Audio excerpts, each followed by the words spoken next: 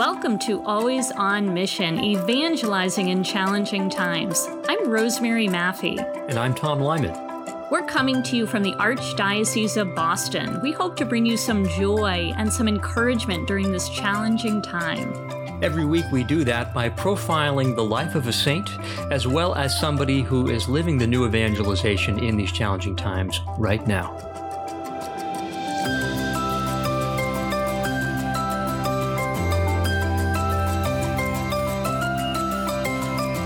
Welcome back to our listeners. Don't forget to subscribe so you don't miss an episode. And if you're listening on Apple, please do rate us.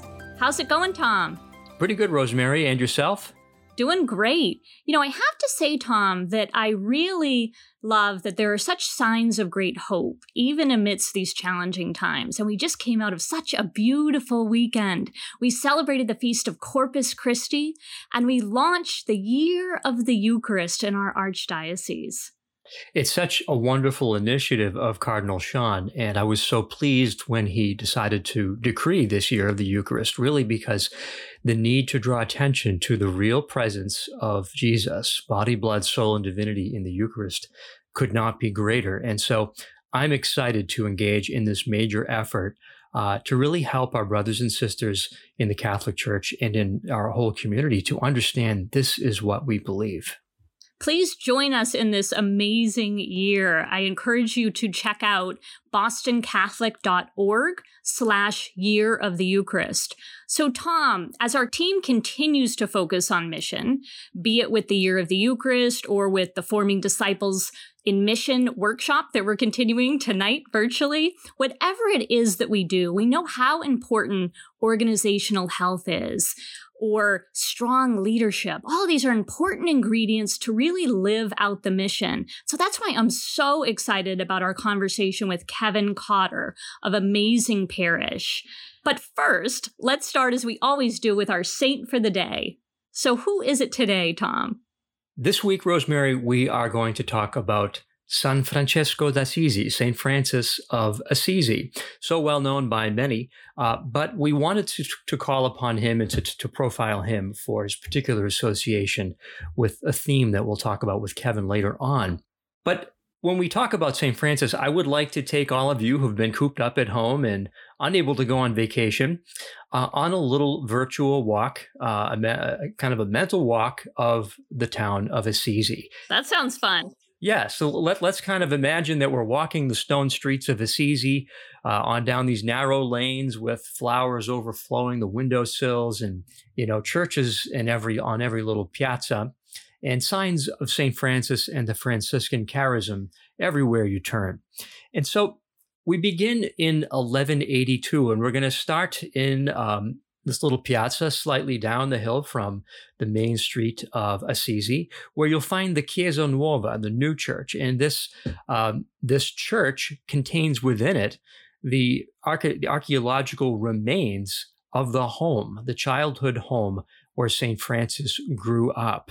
He was born in 1182 and taken just across the way behind his house to a small chapel where he would have been baptized. And that chapel is a place you can visit today. It's almost like a stable. It's so dark and kind of built into the wall. There are no really windows on the sides, but it's a beautiful little devotional place there to imagine the child Francis baptized in that very place and receiving the Holy Spirit that would forever guide him and that he would cooperate with in such an extraordinary way that would go on to revolutionize the church.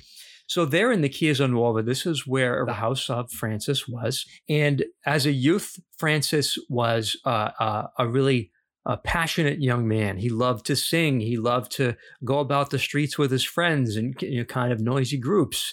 And eventually, when he came of age, he joined the military at age 20. That's the year 1202. Well, he was caught in a battle and jailed at a certain point. But while there, he had some sort of mystical prayer experience. And so this is kind of a conversion from the rather worldly life he had been living. Not unlike Saint Ignatius of Loyola, who was living the life of a soldier, a very worldly life.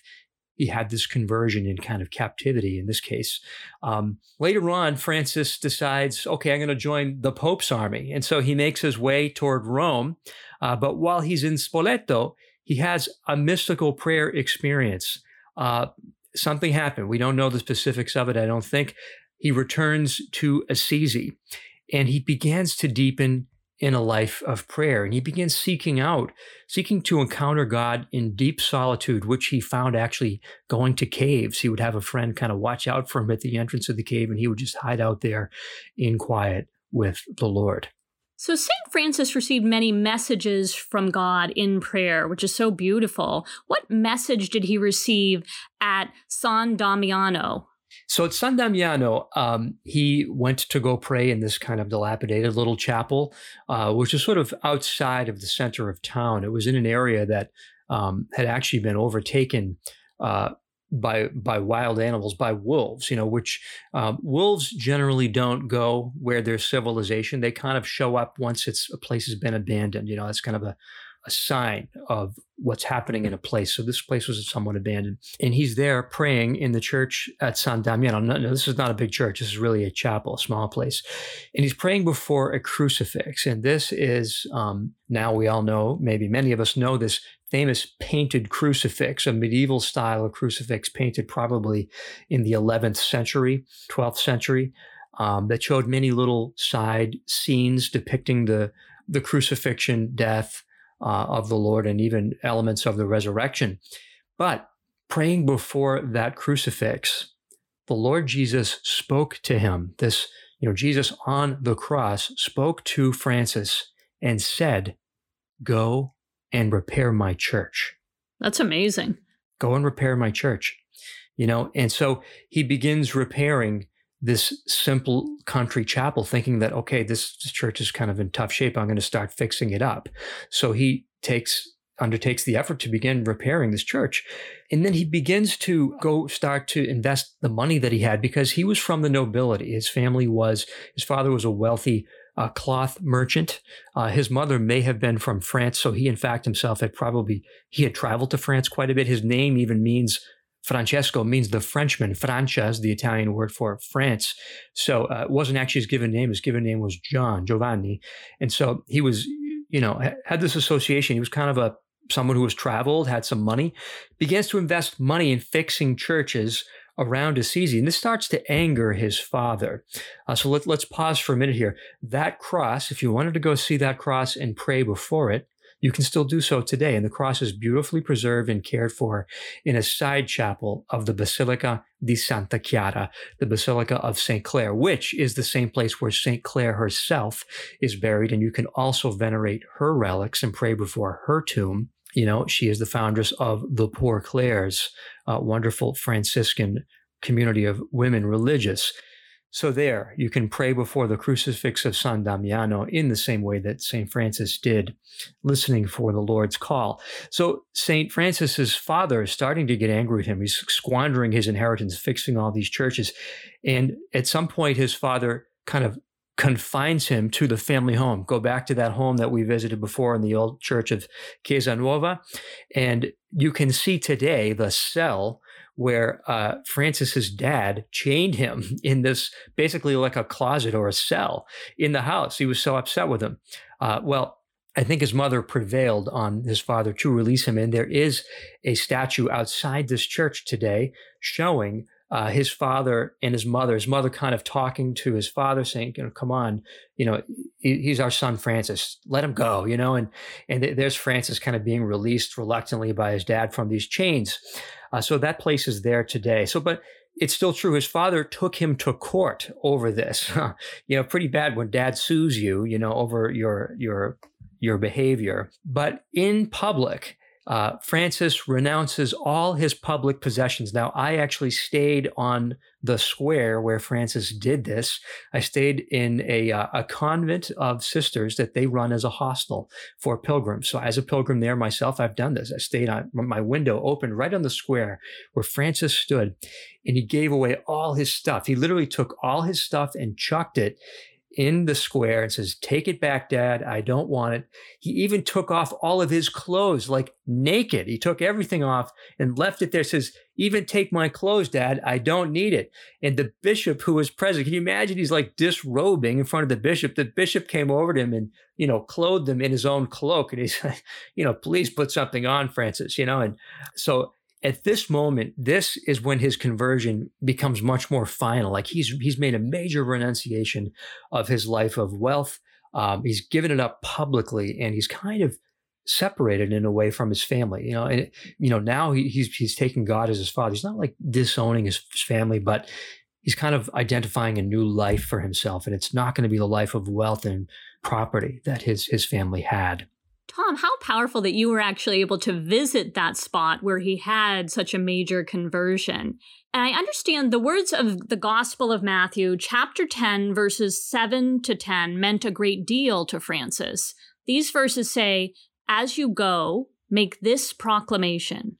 The kingdom of heaven is at hand. Cure the sick, raise the dead, cleanse lepers, drive out demons. Without cost you have received, without cost you are to give. Do not take gold or silver or copper for your belts, no sack for the journey, or a second tunic, or sandals, or walking stick. The laborer deserves his keep." Yes, so these words mean a great deal to Francis because he went to visit a small chapel that was known as the Porziuncola. And this is outside of the center of Assisi, really in a plain, kind of a flat stretch of land on the road that leads to Assisi, which is located almost entirely on a hillside. It really is on a hillside. Everything is up or down in Assisi. And so he's in this little tiny chapel. And during the Mass, the gospel was what you just read, Rosemary. And when he heard those words, it hit home in a serious way. He'd heard these words many times before in the gospel of life as a Catholic, but this time it meant something different. And so he began to adopt a religious habit, a very simple habit, and he tied around his waist a rope. And so you can begin to see the birth of the Franciscan habit that we recognize today, even in a Capuchin Franciscan like Cardinal Sean, who dresses in the same fashion, 800 years later. He begins to gather companions to himself, and they compose a simple rule. And at the center of it is devotion to what he called Lady Poverty. And so they would embrace Lady Poverty, not a literal lady, but this poverty, that would keep them close to Christ. It was a radical simplicity. And they began wandering the countryside preaching.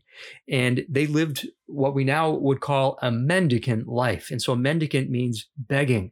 And so they supported themselves not by major donations or things like this, but by literally begging for everything, asking for food, asking for what they needed, and receiving it in humility from those who had to offer it. And they literally depended on God, just as that Gospel of Matthew chapter 10 describes. They did not carry money for the journey. And we still have some Franciscans here in the Archdiocese of Boston who actually follow that primitive rule, the Franciscans of the primitive observance. They literally carry no money. They have no cash. They depend on every meal by begging around the neighborhood where they live. And they don't even have a phone or technology. They rely on other means of connecting face to face in person. What a great example that is of a true reliance on God. He was living this charism very literally. And so in 1209, the 13th century, he petitions Pope Innocent III for approval. And at first he was reluctant. This type of religious life was new. This had not been being done. Religious life was really kind of more the monastic, confined to an enclosure before. But now we have a religious community going out and preaching wherever they would travel, to whomever would listen. So it's a new kind of religious life, and he grants approval. In the year 1212, a young woman who was fascinated by this charism that Francis was living petitions to start a community of women. And this is St. Clare. a close associate of his, and she begins the Poor Clares, also in Assisi. At this point, as he gathers more and more people around him, they begin preaching tours around Europe. And they went everywhere. They went to Spain. They went to Austria and Germany. They went to Dalmatia, which we now would know as the former Yugoslav states, so Serbia and Montenegro and Bosnia, all of those, Croatia, all of those places. He even preached about Jesus to the Sultan in Egypt. So, I mean, there were no limits. He was not afraid. He went right into what would have been the lion's den. I mean, Christians at this time, this is around the time of the Crusades, common for Christians to be slaughtered at that time in those lands. He went to the Sultan himself, preached Jesus to him. Many other Franciscans would die at the hands of those who were not so receptive to this message in North Africa. But when he returned from Egypt, he discovered that this community he had left behind a few years ago was growing rapidly, and that such a major organization was going to require a new rule. And he kind of steps back as the administrator of it, but remains the spiritual leader. So a new rule is given to the Franciscan community in 1223, and they decide to become the Order of Friars Minor, the Little Brothers, in humility. This would be their name. And so another thing happened in St. Francis's life, and this is again critical for understanding Francis and his desire to be close to Christ. So he's in Laverna, Tuscany. This is in the eastern province of the Tuscan region known as Arezzo province.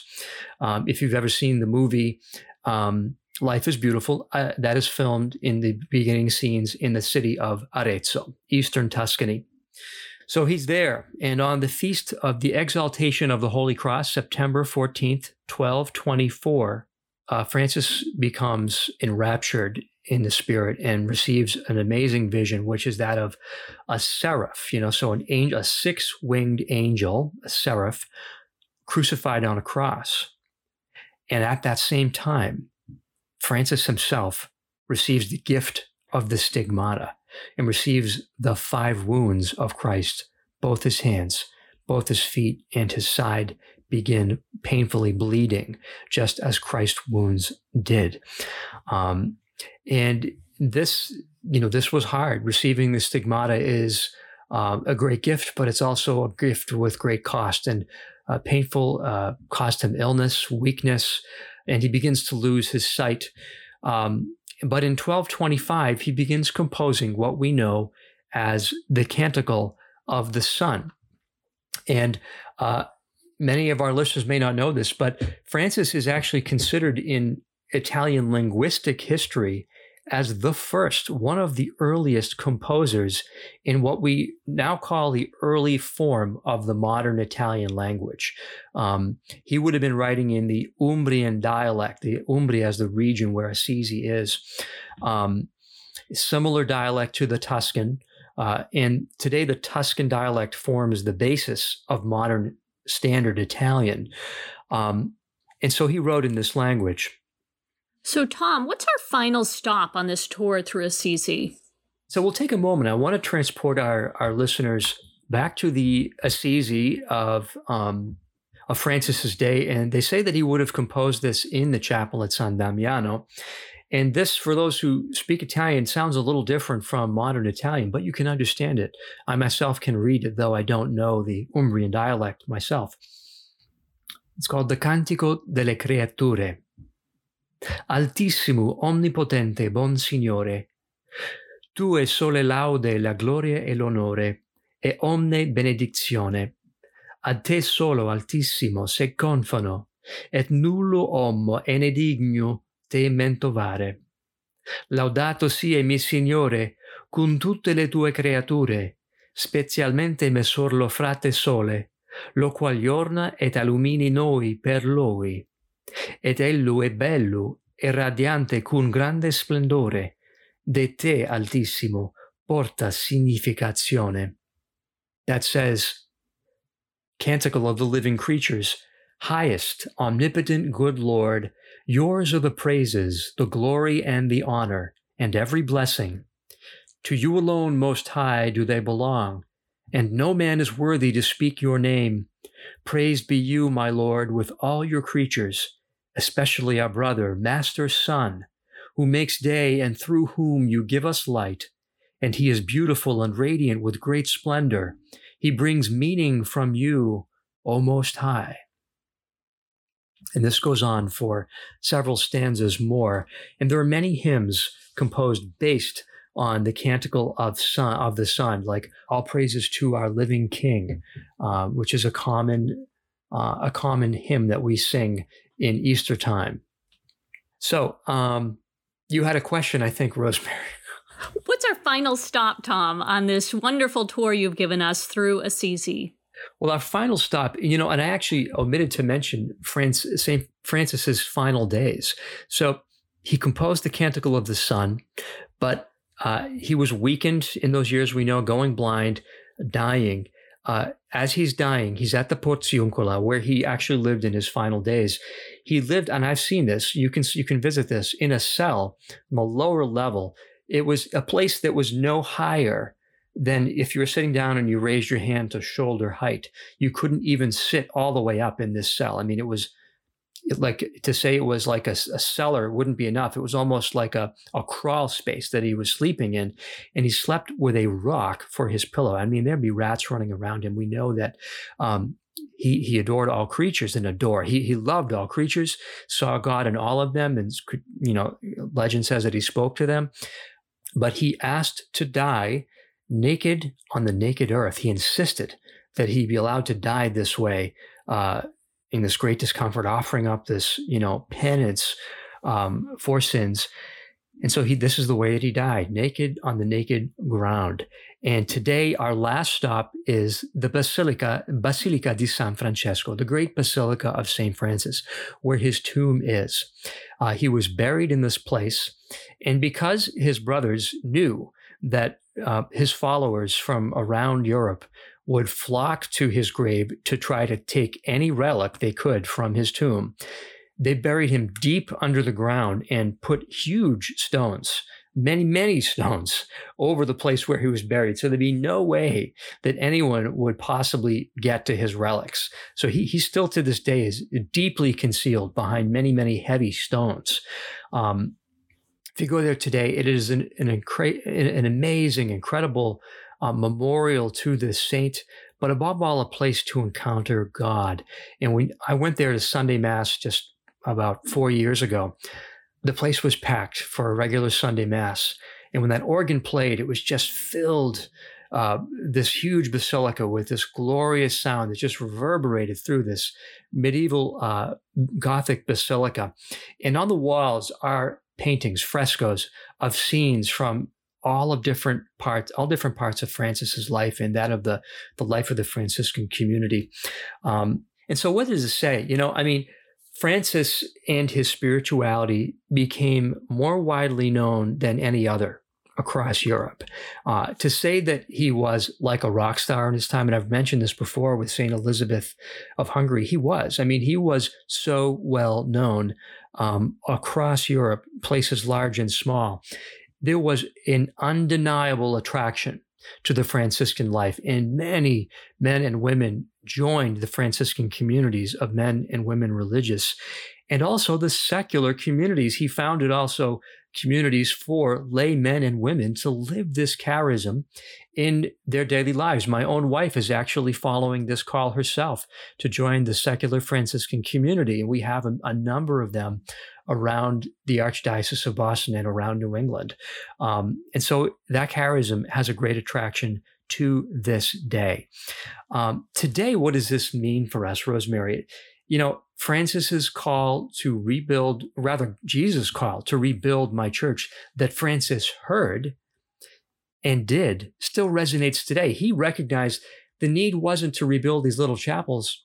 It was to rebuild the faithful. It was to rebuild a devotion and a love of God and living a life of closeness to Christ in whatever way we can, in our own poverty, in our own penances, sacrifices, our own prayers. And Francis and his followers did that and still do today. But we too, Rosemary, need to find ways to rebuild our church here wherever we are in whatever way God is calling us to. Thank you so much, Tom, for sharing about the life of St. Francis and his response to the call from the Lord to rebuild the church. Could you close us in a prayer? Absolutely. And this is the prayer one of the prayers of St. Francis. In the name of the Father, and the Son, and the Holy Spirit. Amen. Lord, make me an instrument of your peace. Where there is hatred, let me sow love. Where there is injury, pardon. Where there is doubt, faith. Where there is despair, hope. Where there is darkness, light. Where there is sadness, joy. O divine Master, grant that I may not so much seek to be consoled as to console, to be understood as to understand, to be loved as to love. For it is in giving that we receive, it is in pardoning that we are pardoned, and it is in dying that we are born to eternal life. Amen. In the name of the Father, and of the Son, and of the Holy Spirit. Amen.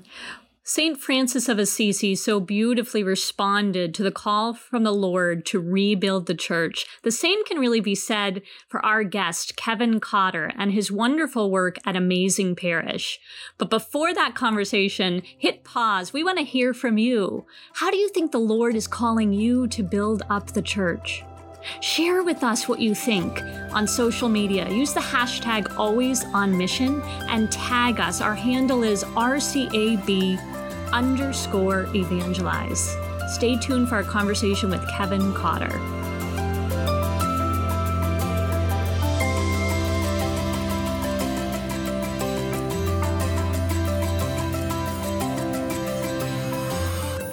Welcome back to Always on Mission, evangelizing in challenging times. Tom and I are thrilled to be joined by Kevin Cotter, Executive Director of Amazing Parish. Welcome, Kevin. Hey, so glad to be here. Thanks for having me on. We're so excited to have you on the podcast. And Kevin, Tom and I, we really know how important it is to focus on organizational health and strong leadership in order to achieve the mission. So we have great respect for what you're doing at Amazing Parish. But before we dive into that, share with us a little bit about your background, your family, just a little bit about your story leading up to your time at Amazing Parish. Sure. Yeah. Graduate of Benedictine College, both my wife and myself. And that's where just a great Catholic school that we got to be a part of. Went to the Augustine Institute following there and just got a lot of great formation in getting a master's in scripture. And then joined Focus right after, really a family mission. So joined as a missionary, I was on campus for 2 years as a missionary, and then at Focus's headquarters for 9 years. Worked mostly in curriculum and web and social media and a bunch of fun stuff like that. And then joined the Amazing Parish as the executive director just a couple years ago. Awesome. So tell us a little bit about Amazing Parish.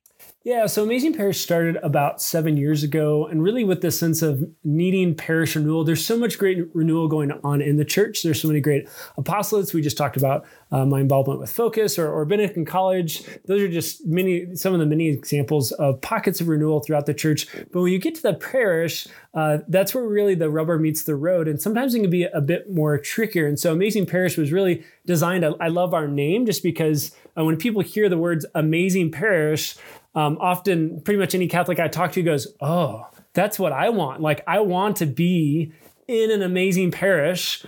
But so often even, they're like, but I'm not, and what can we do to do that? And so that's really our mission, is to try to create that, try to give that vision that as Catholics, it's not okay. It's great that we have renewal in different pockets, but the parish is where we really need to see the church shine. It's really the foundation. It's those missionary centers throughout the entire world that the church has to live out its mission. And if those parishes aren't healthy, if they're not a great place spiritually and with teamwork, then ultimately as a church, we're not going to succeed. We're not going to carry out Christ's mission in the church. Kevin, can you tell us a little bit about either a parish that has come to you during the pandemic or one that you've been working with for a while that has kind of upped their game during the pandemic? Yeah, as the pandemic happened, leadership, can rise to the top. And so we've definitely seen from our parishes that have gone through this, they've lived out, the Amazing Parish all the great things we've seen, probably many of them online, whether it's drive-through confessions or, outdoor masses, pastors really getting creative on how they can get the gospel out there, doing things on Zoom. I would say the most moving thing for us, though, is this time, I think for all of us, has helped our perspective on things, right? We have these rhythms of life and these patterns that we go through, and the pandemic allows us to step back from those and see, how am I living my life? And for a lot of our pastors, we've really challenged them. Are you praying with your teams? Are you praying with your staffs? And for many of them, or even are you sharing your faith walk? Have you ever shared your journey, your testimony with your staff?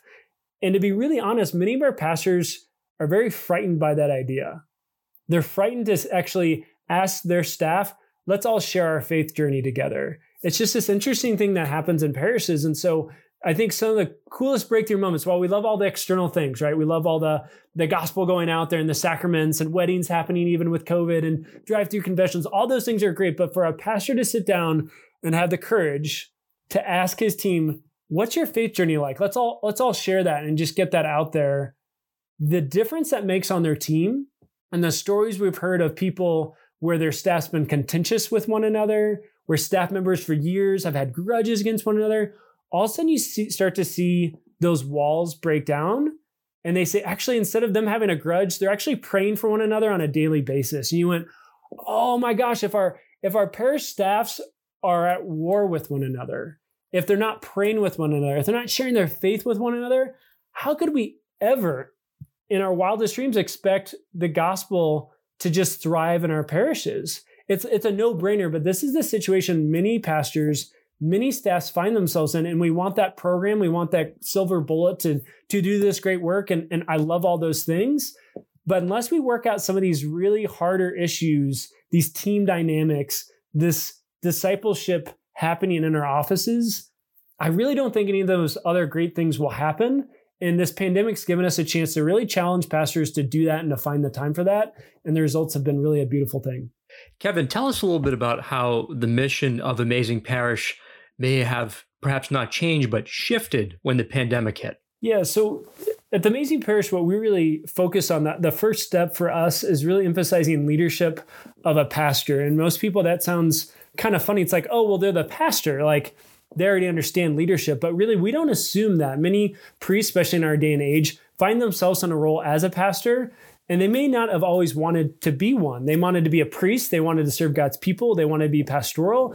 But because of the lack of priests, many times they find themselves probably earlier than that they should be, and without as much formation in the role of a pastor, someone who's leading this spiritual organization, someone that's leading this really a small business in a lot of ways, and that can create them to be very overwhelmed. And so that's where we really start, is with that leadership. And what the pandemic did in many ways is, in crisis situations, leadership either rises to the top or it struggles. And so as an organization, while we work with, we have conferences and we work with leadership teams and we help people strategize and really become amazing parishes, we went really back to that first step and said, these pastors need help in this leadership, because that crisis brings that out.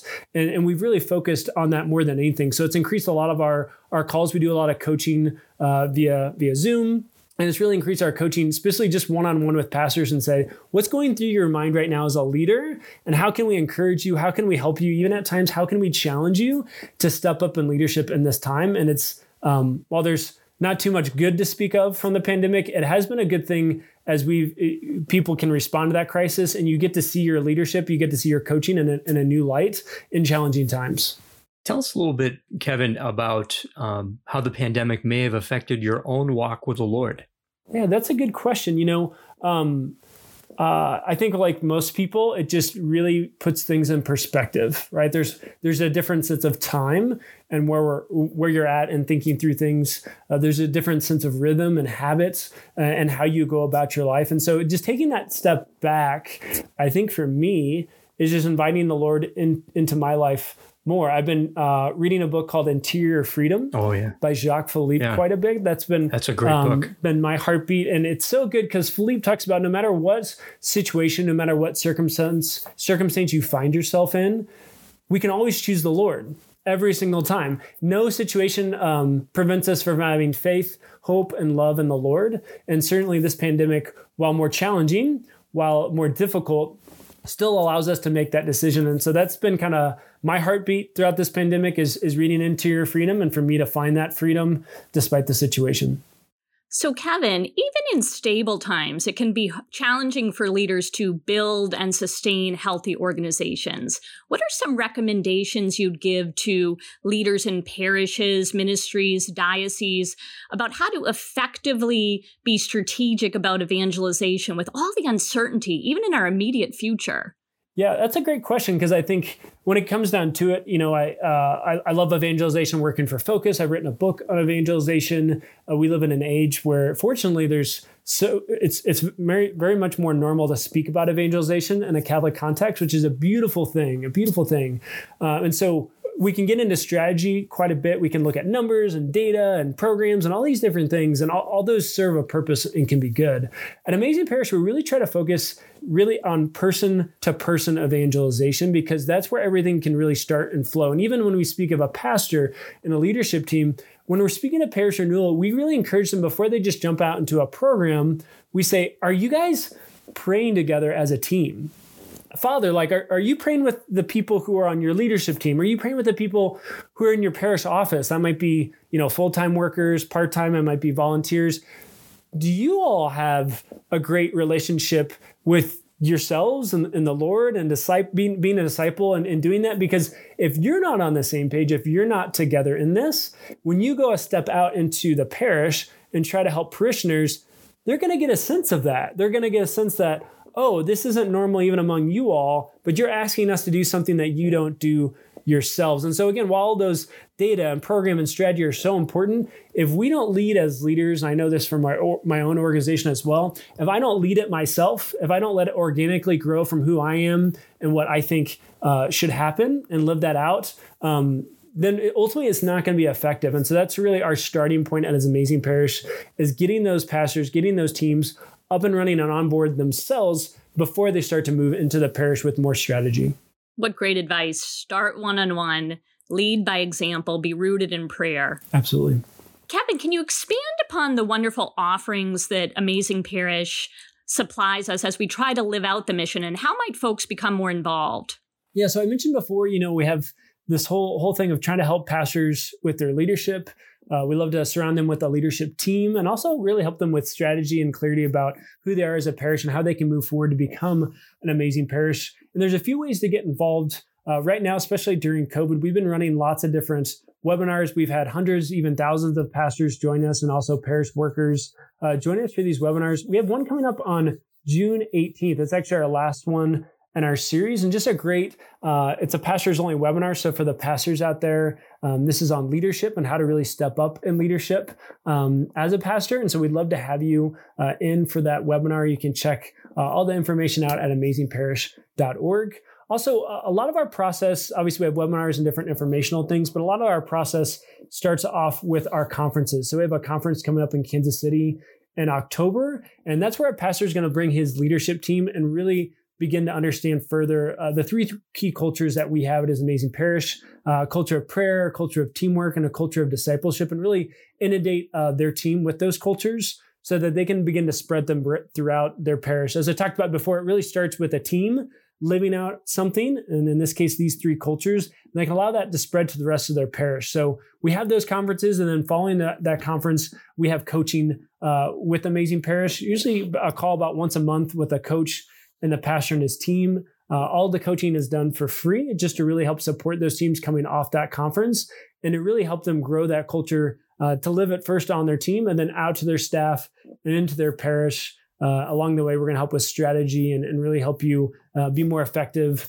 in your work in the parish. But yeah, it's just such, I love talking about what we do just because it's really gets to the root of a lot of the issues we see in parishes and helps people move forward on mission. So it's a beautiful thing. That's great. Well, we definitely encourage pastors and other leaders on pastoral teams to check out everything you have to offer. Fantastic. I'd love that. One question we ask all of our interviewees, all of our guests, is what does it mean to you to be always on mission? In my mind, it's really it's about a mindset, right? I think that's one of the best things I have from my time with Focus, and just having that missionary mindset is I can't help but not think in a missionary mode. Hopefully, most of the time, I was really blessed to be a sponsor, someone who came to the church this last Easter, and we thought about our relationship and where it all began and how this whole thing got started. And it was really a 4-year journey of just walking with him and just through so many things. And where it got started, it was fun to like exchange stories after he came into the church. As I said, I walked into our parish basement. It was like back to school night. And there's people all across that I knew that were my friends. I hadn't seen them for a while. They were friends and acquaintances, and so many people I was so excited to talk to. But when I walked into the room, I saw this guy, and the guy who I eventually sponsored was the guy, and he had all these tattoos on his arms, and he had these little kids, and I just looked at him and went, you're not, it was like one of those, it was like, you're not from around here. Like, this isn't a normal place to be. And what I learned from Focus was just that mindset. While I want to go talk to all my friends, that'd be much more important. They gave me that missionary mindset to say, oh no, the guy with the tattoos, like, that's why I'm here. Like, that's why our parish exists. Like, my parish doesn't exist to talk to my friends. It's a good thing. It's not a bad thing. But my parish exists to be missionary. And so if I'm here and I don't talk to that guy first, who clearly doesn't feel like, not that you can't be a Catholic and have tattoos, but he just didn't look like he knew anyone. He didn't look like he belonged. Actually, that's it. And so I think to be always on mission is to always have that mindset, because it just changes how you think. It changes really how you walk into a room and how you operate. Thanks so much, Kevin. I think that's wonderful advice for all of us to really be open to how the Holy Spirit's guiding us in whatever particular circumstance we find ourselves, so that we might go up to that person and share the good news and share with them how loved they are.